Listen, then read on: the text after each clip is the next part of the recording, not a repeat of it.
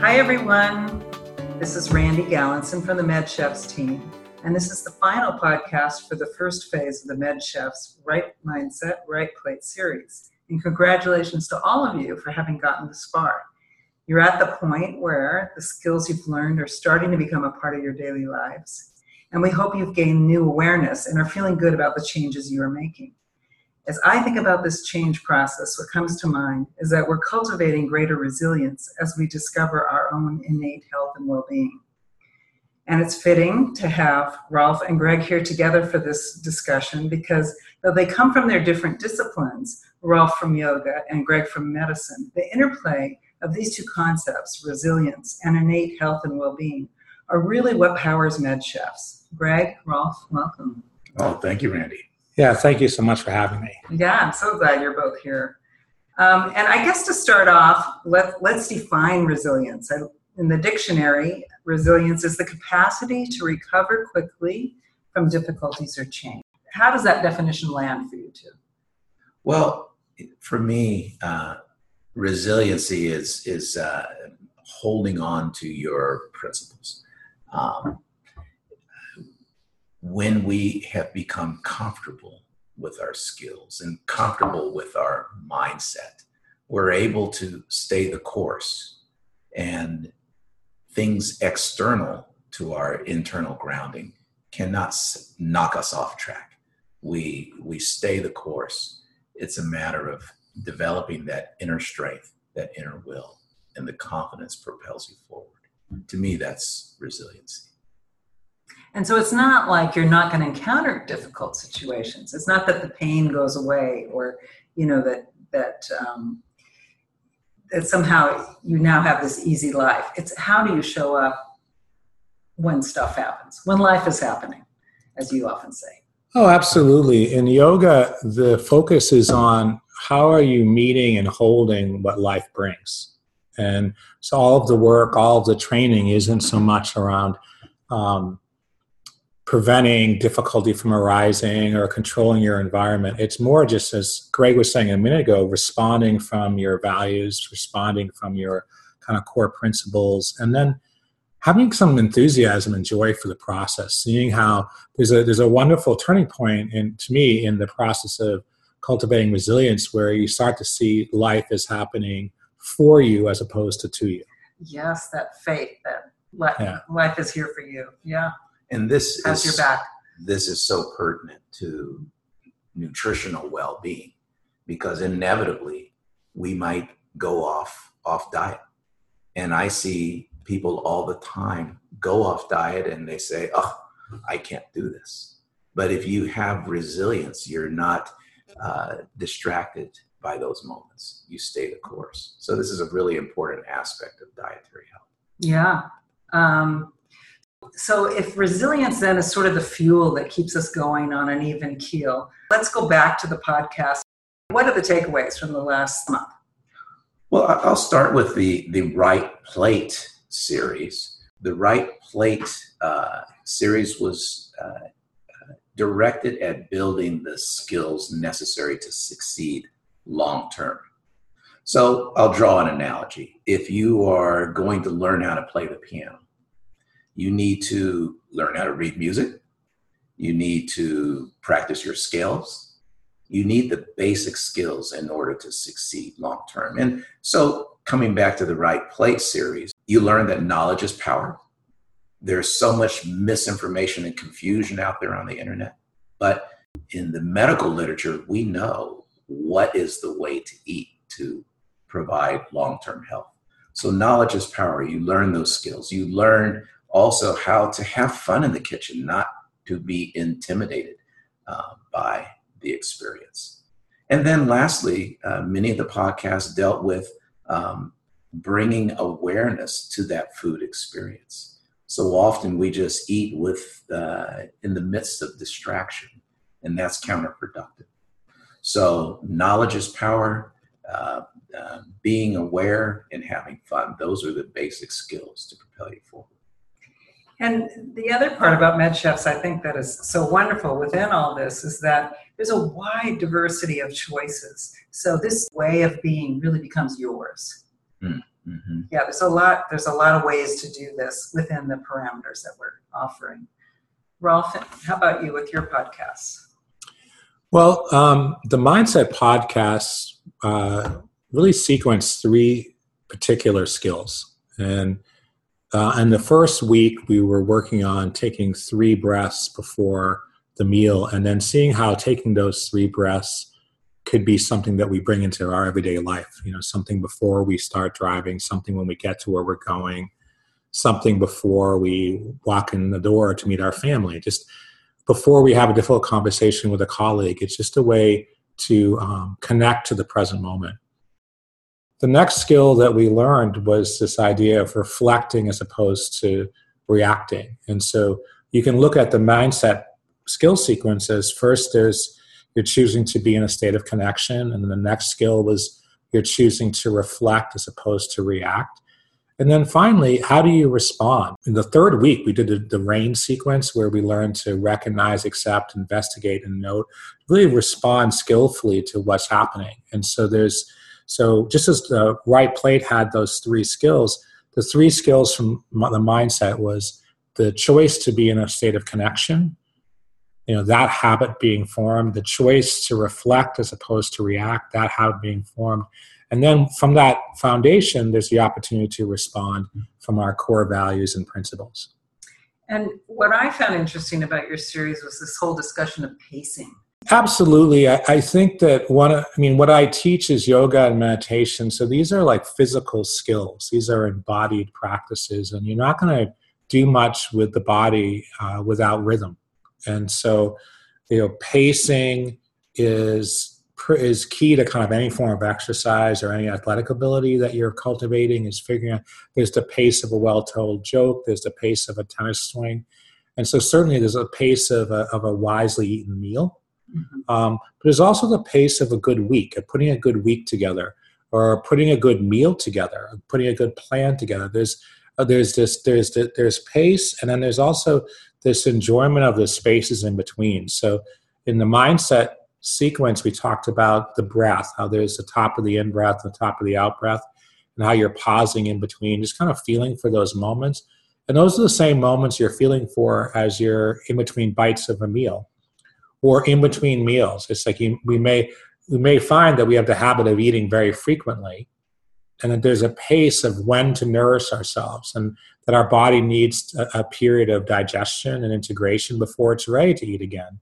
And so there's the pace of the week, and then there's the pace of the meal, but there's also the pace of the day. Like, what is the pace your body will enjoy around finding nourishment? Yes, and that is individual to all of us. It's really asking ourselves to be in relationship with ourselves.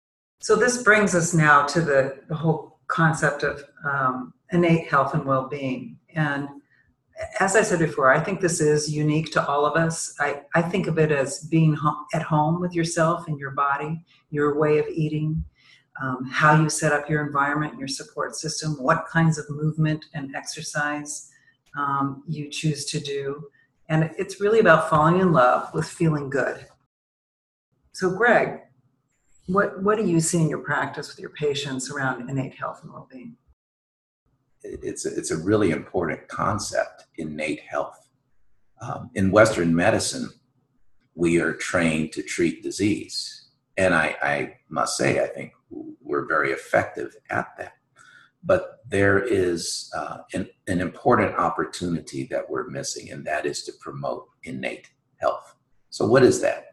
To me, innate health is the body is tapping into the body's wisdom, the wisdom of life. There is an underlying intelligence that drives life.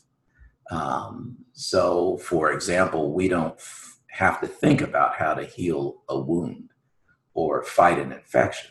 That's not something we have to intentionally do, or digest our food. There is an underlying intelligence that drives that process. And so often our lifestyle gets in the way of that. Just parenthetically now, we're starting to understand a little bit about the biochemistry around that process, the mechanisms. It's the whole field of epigenetics. So often our lifestyle derails our opportunities to heal, derails our opportunities to optimize our way of being. So innate health is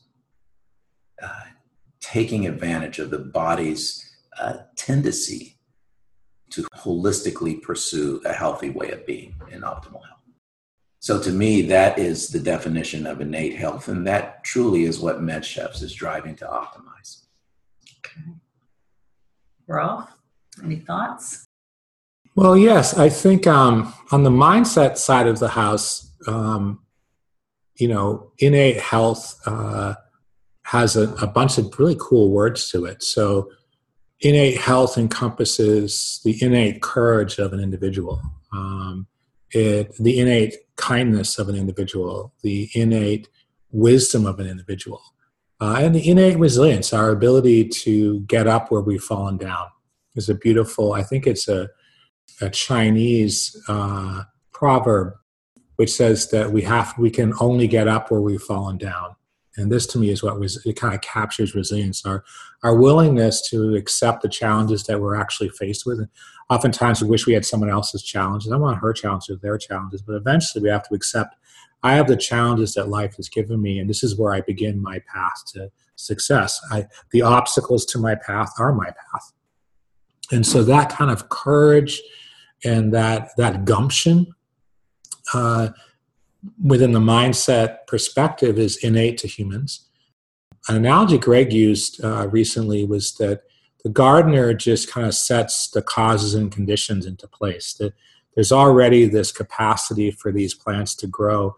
You're just putting the causes and conditions, a little bit of shade, a little bit of water, maybe some minerals in the soil that this particular plant particularly happens to like.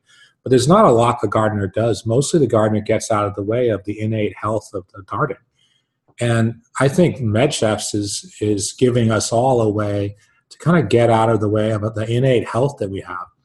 And what we're doing with the mindset skills is instead of looking at our physical health so much, it's more an emotional well-being, a mental well-being that is with us always and that we're bringing our attention to. We've been bringing our attention to other things maybe outside of the present moment, and we collect ourselves into the present moment and we discover, hey, guess what's there? There's a wise capacity there. There's a great heart there. And there's an enthusiasm for the life that we have already present within us. And mindset is just about connecting to that innate capacity.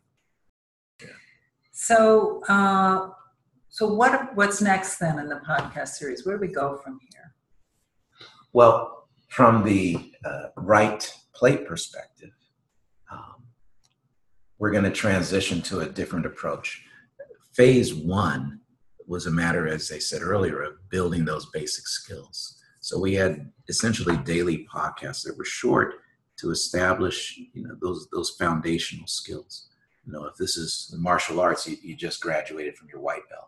Now in phase 2, we're going to go on to ultimately the black belt, and we're going to go deeper into specific topics. So the podcasts won't be as frequent, but they'll be longer and more in depth. So for example, the benefits of a vegan meal plan in preventing kidney disease and literally preventing the need for dialysis, or specific details around cholesterol abnormalities and how our behavior can help or hinder improvement there. So there are a host of topics that we'll do a deeper dive into in phase 2.